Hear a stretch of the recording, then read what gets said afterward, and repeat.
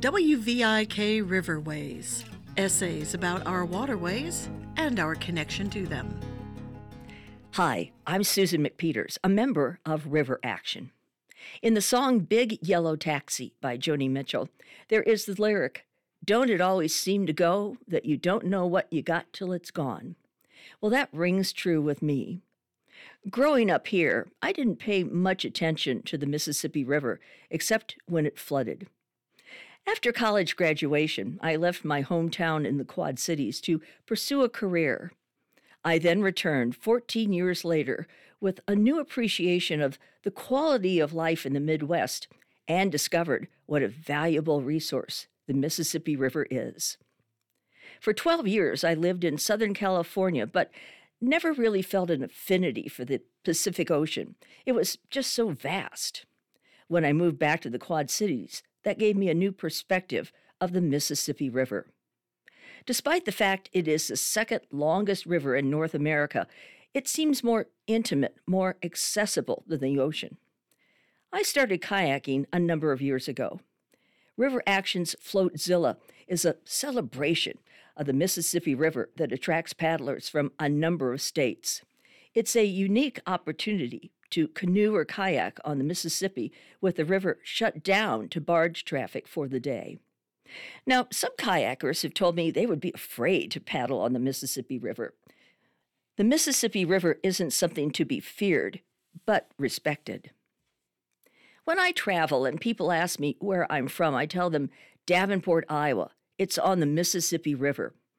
I have found that no matter where I go, everyone has heard of the Mississippi River, largely, I think, thanks to Mark Twain. In April of 2004, 3 friends from Canada arrived in Davenport one day with a goal of building a raft and floating down the Mississippi to St. Louis, just like Huck Finn, they said. They were full of enthusiasm as they went about building their raft with materials from a local hardware store. 3 times they set out, and each time a strong upriver wind forced them back. The farthest they got before abandoning their quest was Buffalo. Leaving the raft behind, the trio drove back to Canada to the next chapters in their lives. Did they fail? I don't think so. They concocted a plan, no doubt over a few beers, and left with memories and a story to tell their children and grandchildren. Most paddlers with a dream of traveling the length of the Mississippi start at the headwaters at Lake Itasca State Park in Minnesota. I've been to Lake Itasca several times, and for me it's a special place. I can't quite describe the feeling I get there. In winter, my favorite season there, the water trickles over icy rocks, and without the crowds of summer, there's an ethereal silence. In addition to Floatzilla, I've gone on River Action's Riverine walks and Channel Cat talks.